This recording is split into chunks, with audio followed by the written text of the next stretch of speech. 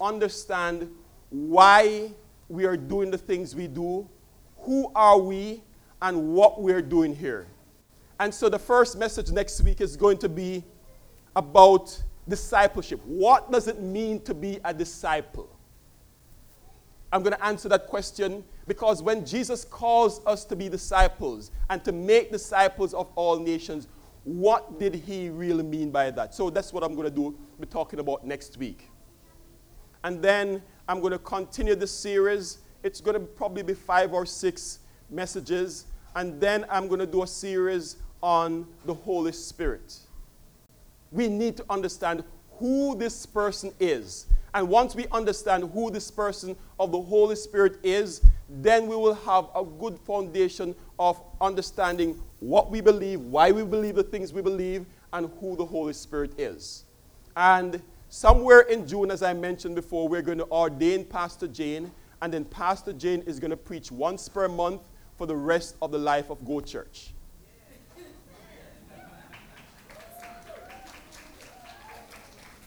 Then, once per month as well, we're going to have somebody who God is raising up in our congregation. Not right now, but after I've completed these 2 series, we're going to have someone that God is raising up from in our midst to share the word of God. So I'm going to preach twice per month or 3 times when we have 5 weeks. Pastor Jane is going to preach once per month. And then we are going to find somebody who God is raising up in the congregation, and we're going to set you loose to do what God wants you to do. Now, the whole reason behind doing this is that my eyes are out to see who God has his hand on. And if God has his hand on you, we want to set you in God's flow and send you out. That's why we are called Go Church, because we are going to go. So next time you see somebody, ask them, are you going to go to go?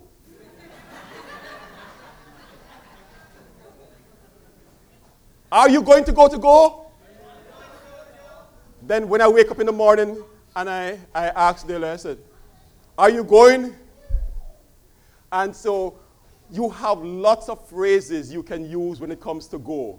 But the most important thing is that we are a going church. This morning I want to start by looking at the power of the cross.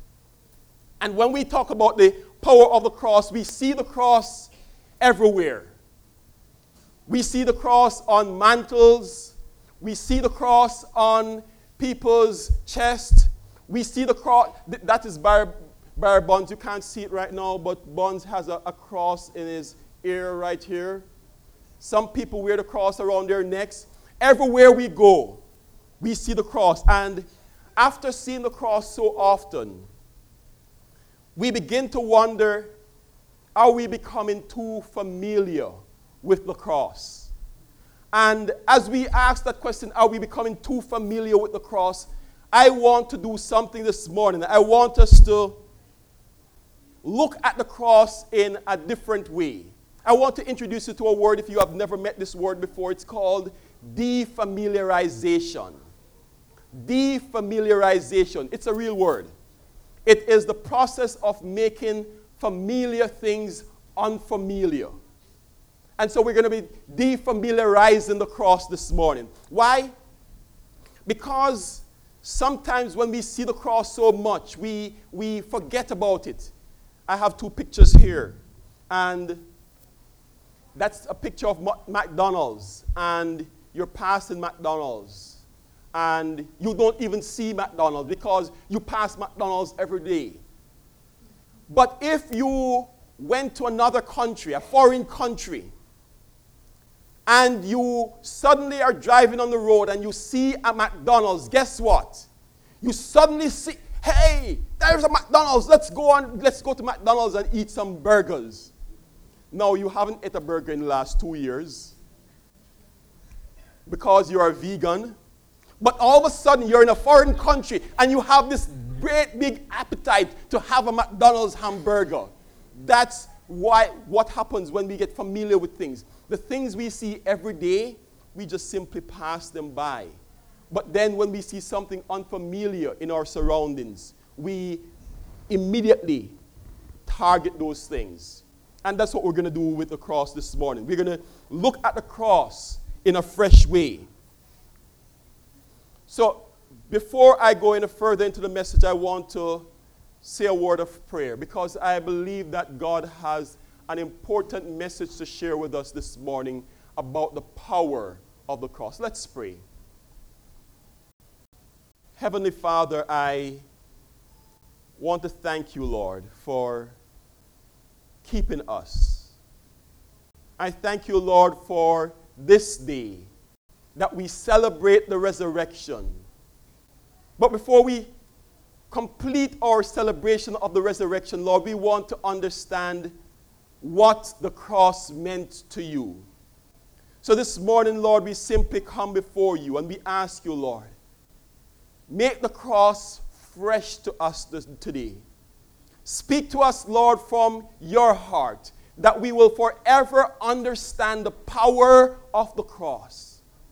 And we pray these things in the mighty name of Jesus Christ. I'm going to show you, before I go any further, a clip from a movie. The movie is called The Green Mile. And The Green Mile is a movie that was produced about this man called John Coffey. And John Coffey, his name JC, actually represents Jesus Christ in some ways in the movie. The parallels aren't as close as the real Jesus. But John Coffey was a man that was found to be with miraculous powers. And he was innocent of a crime. And while he was in jail, all the people in jail recognized that this man was an innocent man. And not only was he an innocent man, but he was a man with extraordinary abilities. But because he has been accused of this crime that he did not commit, he was sentenced to death. And so we're going to see him walking down the Green Mile, which is the final mile before his execution. So let's just watch this scene. After his tricks, I dreamed those two little blonde-headed girls was there.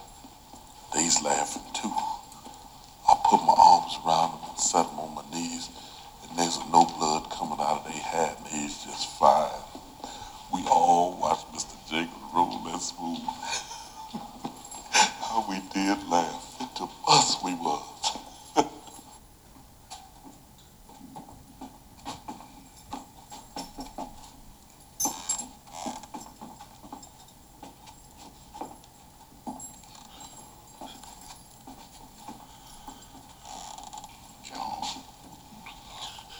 There's lots of folks here hate me. Lots. I can feel it. It's like bees stinging me. Feel how we feel that. We don't hate you. Can you feel that? Kill him twice, you boys. You go on kill that raping baby killer twice. That'll be fine.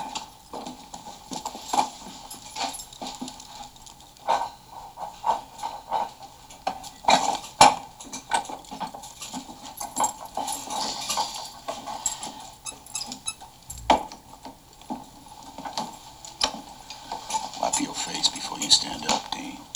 Yes, sir.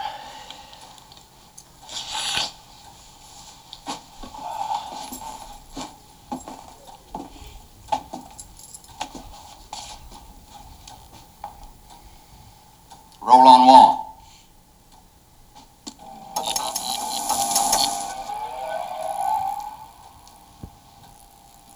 Does it hurt yet? I hope it does. I hope it hurts like hell. John Coffey, you have been condemned to die in the electric chair by a jury of your peers, sentence imposed by a judge in good standing in this state. Do you have anything to say before sentence is carried out? I'm sorry for what I am.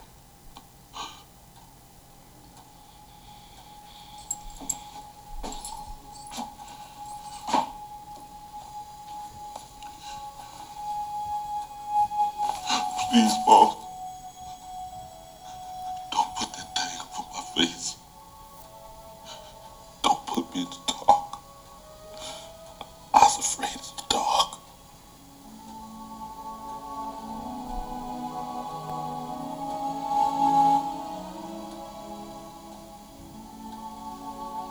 All right, Joe.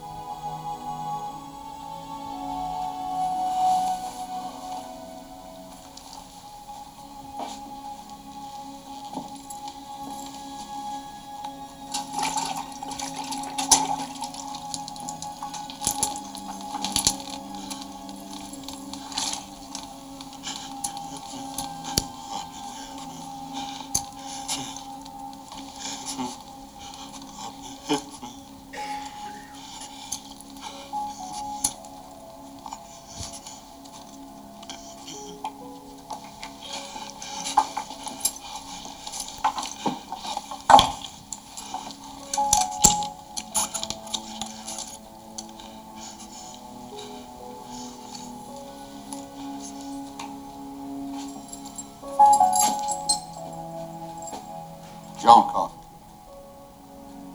Electricity shall now be passed through your body until you are dead, in accordance with state law. May God have mercy on your soul.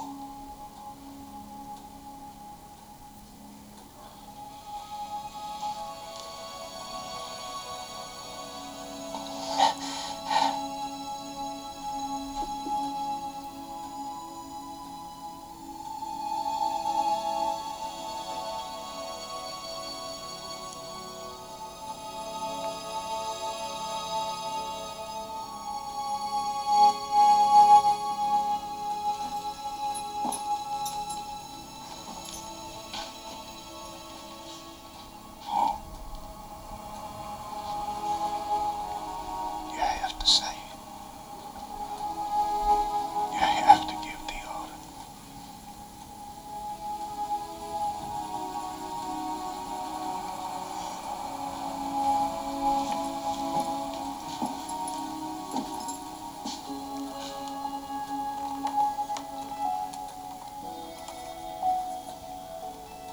He kill them with their love. That's how it is every day, all over the world.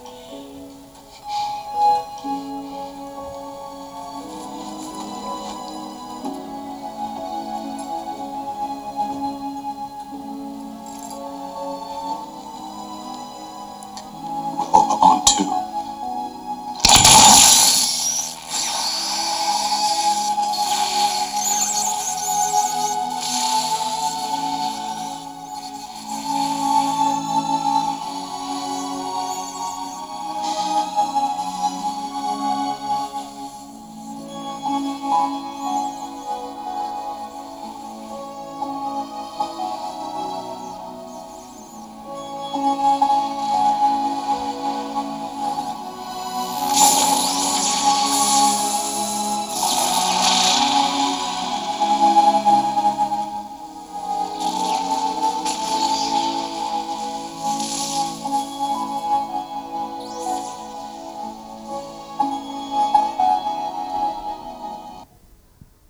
So I wanted to share this little clip from this movie this morning because not so much for us to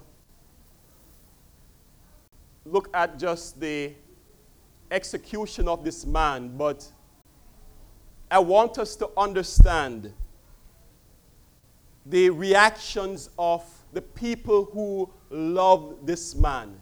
And this morning, as we talk about the crucifixion of Jesus Christ, I want to have us focus on the reactions of the people who loved Jesus. Because we always think about the cross and we always think about what does it mean for Jesus to die on the cross. But as we look on the reactions, we can see the cross in a new light. And so this morning, I want us to look at how people who have a member of their family killed view the death penalty. And I suspect that if you had a brother or sister who died in the electric chair, who was sentenced to death in an electric chair, you would not wear a symbol of the electric chair around your neck. I suspect that if you have a family member who was killed by a firing squad, you would not wear the sign of a bullet around your neck. Why? Because an execution is a symbol of shame.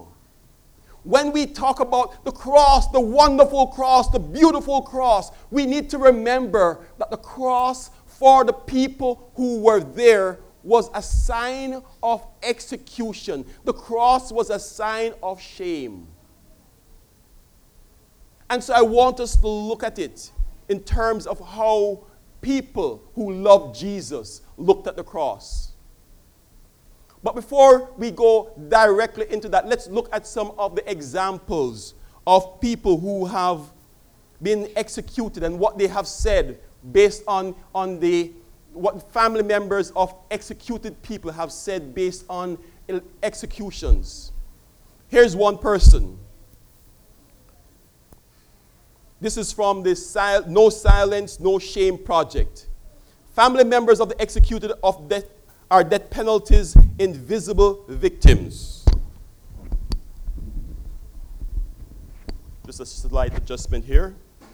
Family members of the executed are the death penalty's invisible victims.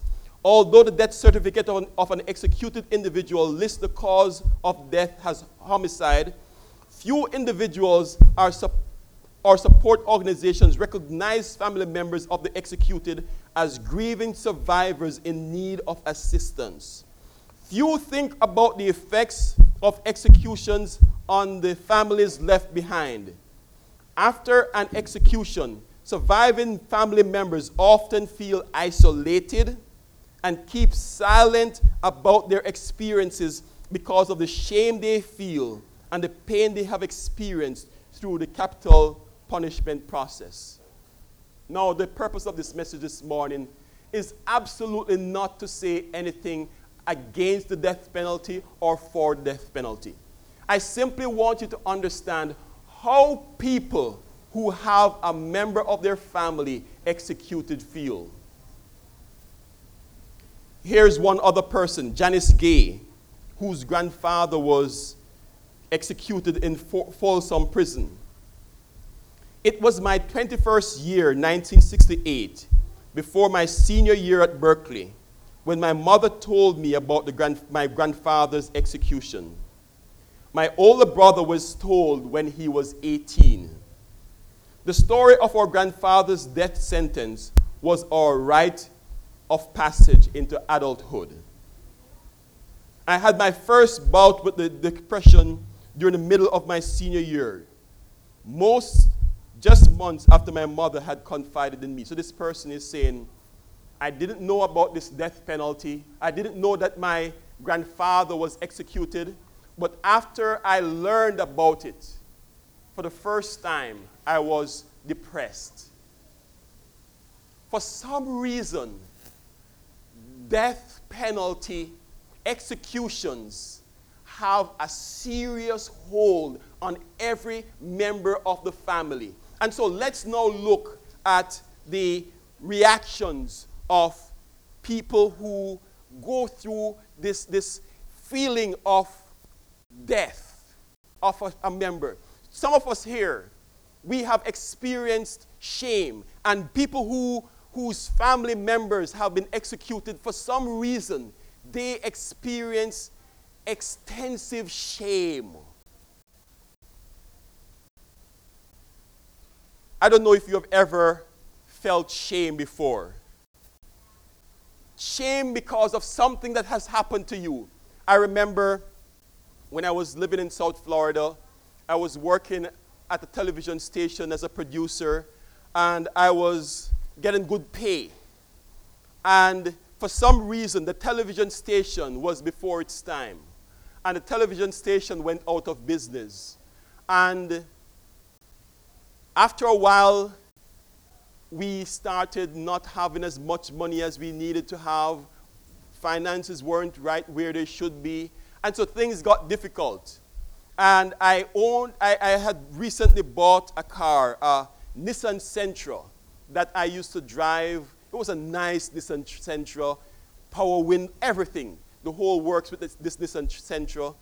And when the payments got too much, after I lost my job at this television station, I couldn't keep up with the payments for this car. So because of that, the car needed to be repossessed. Talk about shame. The first thing that happened is when the man called me and said, "We are coming to pick up your car," I said to him, "Well, can I park the car somewhere and you go and pick up the car from that place?" And he said yes. He was kind, nice and gentle. So I drove the car over a parking lot away from my home, and he told me where to put the key. Just leave the car open and put the key under the mat. So I drove it there, put the key under the mat, and he came and picked up the car. Shame. Shame, shame, shame. But that wasn't the end of the story. I had a brother who was very, let's say, creative. Now, sometimes when I'm preaching, you'll probably hear somebody talking back to me and helping me with some of my words when I'm thinking, because she helps to think of me. She helps me to keep my mind straight. If she ever talks back to me, don't worry, I don't mind. She's my wife, that's Dahlia, and I'm going to introduce her in a minute. Hold your applause. I'm going to introduce my wife in a minute, because she has an important part of this story. And so my creative brother gave me a car. Now this car was the oldest car on the block. It's a car that was so old, and so the only word I can find to describe this car was it was chamber-rated. Now, here's one thing you're going to have to learn. Us Jamaicans, sometimes we make up words. This car was chamber-rated. It had a half wooden panel. It wasn't painted properly. When you sat in the car, it's as if it just... And it's going down the road and it's just... And so my brother got this car, but he said, "I'm going to give you a car that you can drive." And he gave me the car. You know, the car was so bad, it had no keys. Now, in order to start the car, my brother rigged the car so that you could turn the ignition and the car would start. And so I got the car from my brother. He said, "Make sure you don't close the door because you'll never get in." So I got the car from my brother, and I took the car home. And Dahlia looked at the car and said, "I'm not getting in that car." Dahlia, I'm going to ask Dahlia to stand. This is Dahlia, my wife, right in front. Dahlia's main job at Go Church is to keep me straight, keep me from messing up too much. So I need a chair to explain what happened. Because Dahlia refused to get in the car. But you know when you have a car and you have to go someplace, at some stage or the other, you just have to go in the car. But we were so ashamed of the car. Now, one day, Dahlia, we had to go. And so Dahlia is coming in the car and she's ashamed. And so she's sitting down in the car. And you know when you drive and you stop at the stoplight and people next door, they're checking you out. They're looking to see who is driving the car. I'm pretending as if I'm not watching Dahlia, but she is, you know, the door beside you, she's hiding behind the door. And then she's beginning to slip down in the chair. Shame. Shame at having such a chamber-rated vehicles. Now, not only was daily afraid of, ashamed of driving in the car. I was really embarrassed. And I used to videotape weddings at the time. And when you videotape weddings, you go to all the posh hotels. And some of these hotels that you go to, the only person that keeps the car, the only way to park your car is to go to the valet. And so I drive my car up to the valet driver, and he's asking me, where's the key? And I say, the key is in the ignition. And then when I go to pick up my car, sometimes I wanted to sneak and just take my car and just drive off without the valet man come and get it. So what they did was they had a string, and they just put my license number on the string. And so they would just go to the car and turn the ignition and start it. Shame. Have you ever felt such shame? I remember once a valet driver came and he gave me a handshake, and I gave him, a Christian handshake. You put a little dollar in your hand and you shake the hand and give him the dollar, and the money for the tip, and he looked at it, and I wondered if he wanted to give it me back when he looked at the car. Embarrassment and shame. And some of us go through shame and embarrassment when we go through these episodes of finances. Then, some of us go through shame. Some of us go through isolation. Isolation might be from the death of a loved one. Isolation might be from a broken relationship. Isolation can be from anything. There is also sickness, and sometimes people have had sicknesses that have kept them for many years. And those sicknesses that have kept you for so many years, it's like you're always sick and people are always just looking at you. And so what happens is that you suffer in silence. These are all reactions that people face when a member of their family, a loved one, dies. So we have seen some of the reactions of people who go through this time of silent suffering. And some of us here, you're suffering because you may have lost a job. And in losing a job, you don't want people to be in your business too much. It's like you just want to be by yourself, experiencing the pain by yourself. And people will say, I'm praying for you. And you've heard it before. You're going through a sickness, you're going through depression, you're going through a situation where you have to take a pill before you come to church because your mind is so messed up. All of these reactions are reactions of people who face the death of a loved one. And so now that we have looked at reactions of people who go through suffering and isolation, etc., because of the death of a loved one, I want us to now turn our attention, and we're going to go quickly through the reactions of people who loved Jesus. First of all, there was scattering. Matthew chapter 26, verse 31 says, Then Jesus said to them, All of you will be made to stumble because of me this night. For it is written, I will strike the shepherd, and the sheep of the flock will be scattered. So after Jesus was taken to be crucified, his disciples went all directions. They were scattered. Then there is weeping and mourning. Luke chapter 23, verse 27 and 28 says, And a great multitude of people followed him, and the women who also mourned and lamented him. But Jesus turned to them and said, Daughters of Jerusalem, do not weep for me, but weep for yourselves and your children. So the women were weeping. They were crying because of what Jesus Christ was going through. Then, apart from weeping, there is also fear. Fear grips us sometimes. In Matthew chapter 26, verse 69 to 74, we see where Peter denies Jesus Christ 3 times. And when I preach, I always go through a lot of scriptures.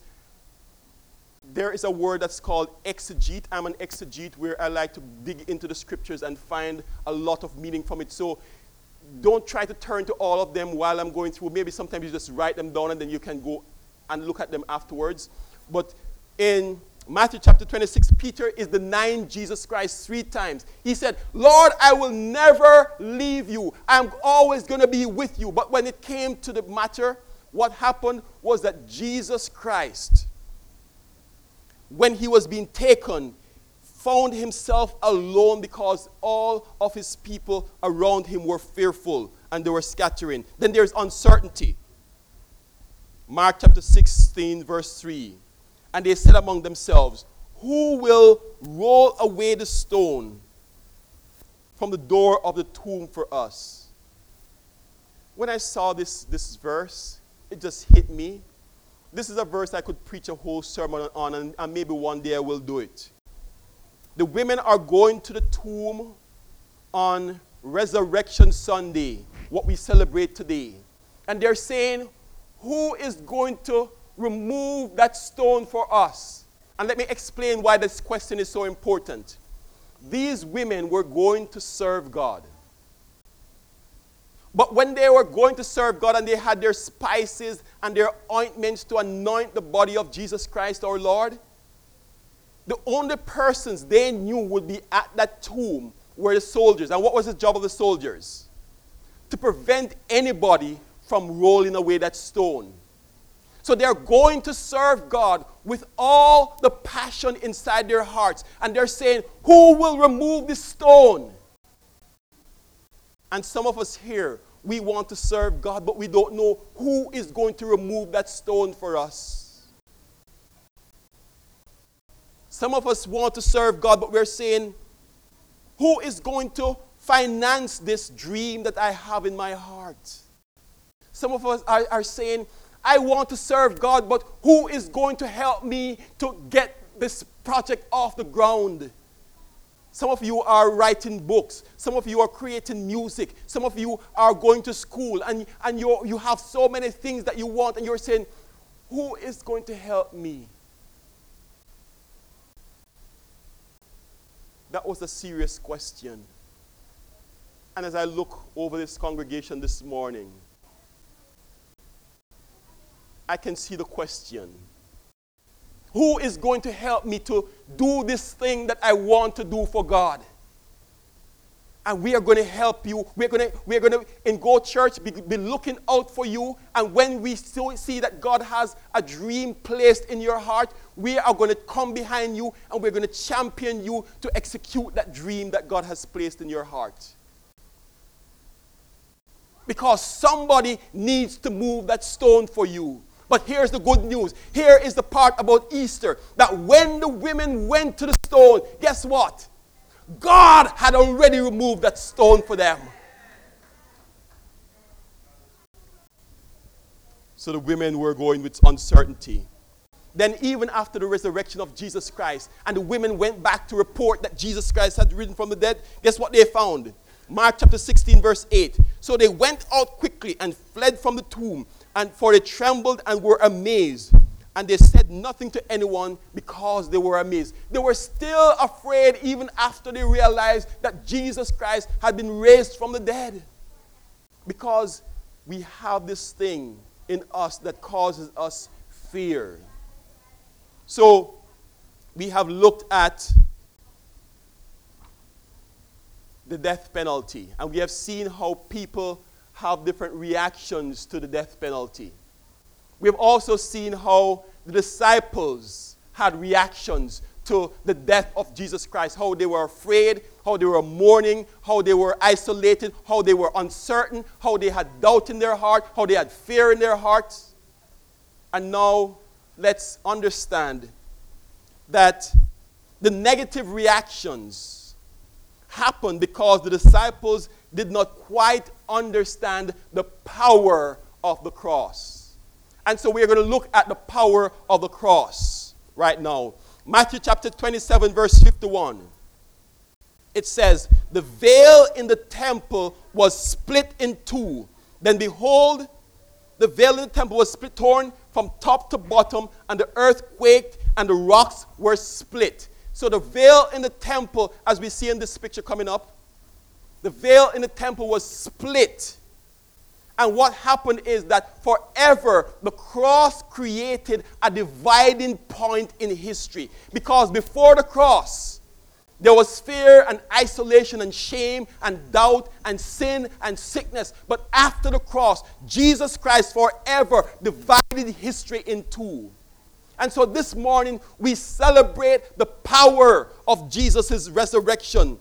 Here's one thing that many of us miss. When God defeats death, he has already defeated your greatest enemy. So whatever you are facing in your life right now, I want you to understand that God has already defeated your greatest enemy in life. And so he will help you. Here's what 1 Corinthians chapter 15, verse 26 and 25 and 26 says. For he must reign till he has put all enemies under his feet. And the last enemy that will be destroyed is death. So when Jesus Christ died on the cross, that was a picture showing us that one day he is forever going to destroy death. And so much so that when he died on the cross, death was ashamed. Death was isolated. Death was afraid. Death was fearing. Death was uncertain. Because once and for all, Jesus Christ broke the power of death. Let's see how difficult it was for death that day. In Matthew 27, verse 52 and 53. Many of us, sometimes when we read the Easter story, don't understand how powerful it was. But here it goes. Matthew 27, 52 and 53. And the graves were open, and many bodies of the saints who had fallen asleep were raised. And coming out of the graves after the resurrection, they went into the city and appeared to many. Death was so shaken up that normal people were getting up out of the tombs, and they were walking out, and they were saying, what happened to me? Because death was afraid. Death was defeated because Jesus Christ forever broke the power of death. And if he broke the power of your greatest enemy, he will break the power of fear in your life. If he broke the power of your greatest enemy, he will break the power of sickness in your life. If he broke the power of death, your greatest enemy, he will break the power of everything that holds you back, limitations, whatever they are. God has broken the power of it for you. And so you can walk in freedom. But one of the greatest things that death was defeat when Jesus Christ died on the cross, one of the greatest defeat that he caused was the defeat over sin, because sin is what keeps us back. Sin is what caused death to come upon us. And so when he defeated death at that resurrection, he defeated the thing that forever will hold you from Jesus Christ, from holding you from the relationship that you need to have with the Father. And so the disciples did not fully understand the power of the cross, so they were still mourning. But once they understood, then Jesus began to now explain things to them. He began to explain, I needed to die, because when I died, I would come back in power that will break every hindrance from you. Galatians chapter 6 verse 14 says, but God forbid that I should boast except in the cross of the Lord Jesus Christ, by whom this world has been crucified to me and I the world. We started by talking about the shame that is involved in death. But notice, after Jesus Christ died and was raised from the dead, notice that forever the disciples started to move out and they were no longer ashamed. Just as we would probably be ashamed of wearing a electric chair around our neck, all of a sudden the disciples decided that it was time for me to now embrace the cross of Jesus Christ. I'm embracing the symbol of shame and suffering. Because there is no reason for us to be ashamed anymore. There is no reason for us to hold back anymore. Let me show you just now the differences between the pre-cross and post-cross. First of all, before the cross, Jesus Christ walked on the water. You guys remember that story when Jesus walked on the water to his disciples? After the cross, Jesus Christ suddenly appeared in a room the door was closed. That was post-cross. Because Jesus vanished and suddenly appeared in the room with people. Similarly, on the road to Emmaus, 2 disciples were traveling and Jesus started walking with them and started sharing the word of God. And then all of a sudden, he vanished from their sight. You know what that means? It means that when you come to the cross, it defeats all human limitations. The next thing is that before the cross, there was lack of understanding. But after the cross, Jesus Christ forever just opened their understanding, and all of a sudden they could understand what he was talking about. Before the cross, there was sorrow, there was crying, there was mourning, there was weeping. But after the cross, there was joy in their hearts. Great joy, Luke chapter 24, verse 52 to 53 talks about. Before the cross, there was an old life. After the cross, there is newness of life. Romans chapter 6, verses 4 to 5. Before the cross, sin ruled.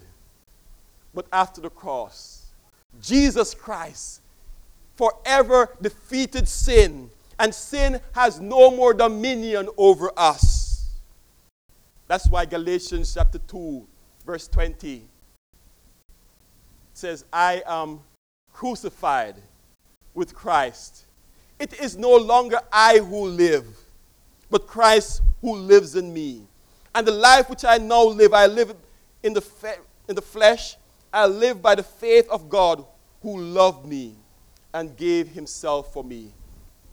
We don't have to be afraid. We don't have to be ashamed. We don't have to be uncertain. We don't have to hold on to self-limiting situations, because Jesus Christ has forever defeated your last enemy. I'm about to close, but I want to pray for you this morning as we close. I want to pray for anyone who, for whatever reason, is going through a time of shame. I don't know what your shame is. I don't know why you might feel embarrassed. A divorce, a loss of job, a broken relationship, demotion, just coming back from prison. I don't know what it is. But if you have shame in your life, I want to pray for you. I want to pray for those who are isolated. If you're isolated because you feel nobody understands you, you have just had a broken relationship, you have suffered through the death of a loved one, I want to pray for you. If you have fear, I want to pray for you this morning. Fear of the future, fear of the present, fear of something, I want to pray for you. Those who have sadness, deep sadness in your heart, I want to pray for you this morning. And if you have limitations, either limitations that you have placed on yourself, or you have limitations that the devil has placed on you, I want to break the power of that over your life this morning. So if you're in any of those situations, I'm going to ask that in a few moments for you to stand. But before I even ask you to stand, there might be somebody here this morning who have never met Jesus Christ as their Lord and Savior. And we want to give you an opportunity to meet Jesus Christ today. If you don't know Jesus Christ as your own Savior, the person who died for your sin, and you have accepted what he has done for you, I'm going to ask you just to raise your hand right now. We want to lead you to the knowledge of having Jesus Christ in your heart. If you're like that, just raise your hand right now. There's no reason to be ashamed.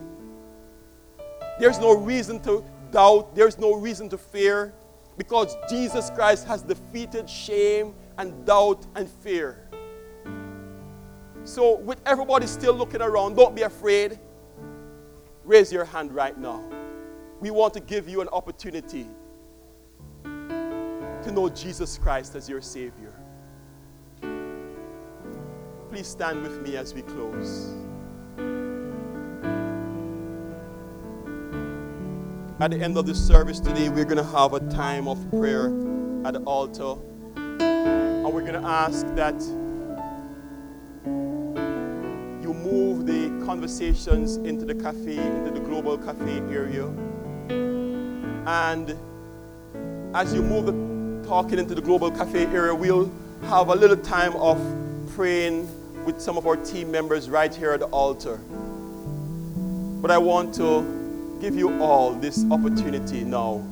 If you're facing any of the things that I mentioned right now, just come forward and let's pray for you. Shame, isolation, fear, uncertainty, sadness, living with limitations that were imposed by yourself or by the devil. We want to pray for you right now. Just come forward.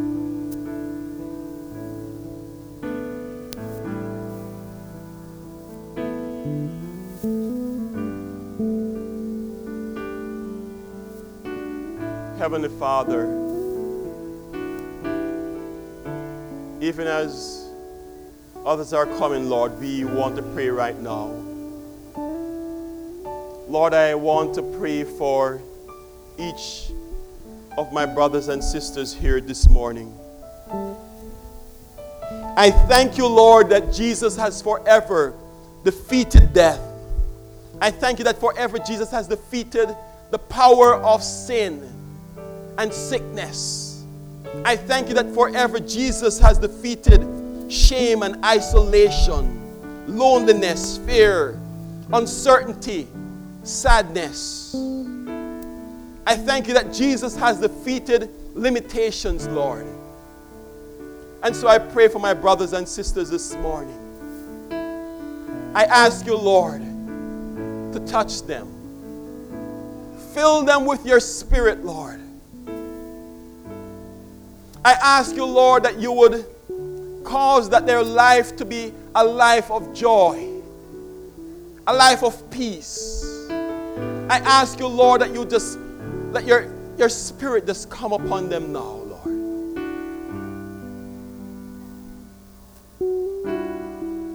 Father, touch them. Father, I just pray that you touch my brother and my sister. Lord, I lay hands on them right now, and I ask you, Lord, fill them with your glory, Lord. Fill them with your power, Lord. Fill them, Lord. Come, Jesus, and let your anointing flow in their lives, Lord. Father, you have defeated it all.